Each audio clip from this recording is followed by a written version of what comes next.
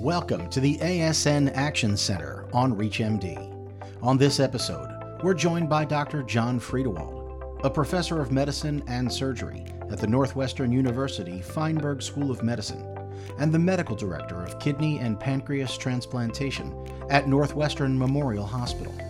Dr. Friedewald is here to share his insights on topics covered at the American Society of Nephrology Kidney Week 2021, including monitoring kidney transplants and systemic inequities in the allocation system.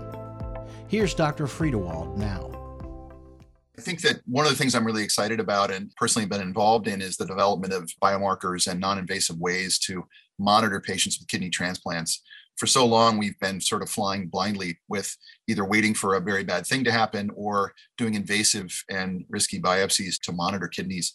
And we have seen in the last few years, and now at this meeting, more data coming out on how far we've come with non-invasive biomarkers to monitor for rejection. And I think it's really a big sea change in how we're going to manage patients. And it is an actual step forward towards personalized and precision medicine for all of our patients. And so it's a very exciting time to be involved in the field of kidney transplantation, because I think it's going to be a before and after moment where we say, boy, we really now can manage patients in a whole new way that's safer and better and may ultimately prolong the life of kidney transplants so that we can have a real impact on patients' lives. Right now, the kidney allocation system has been developed and has evolved over the last few decades. And one of the nice things about organ allocation policy is that it aims to be inclusive in terms of public comment and having broad representation from the kidney community and the transplant community on the committees that do the work of changing policy.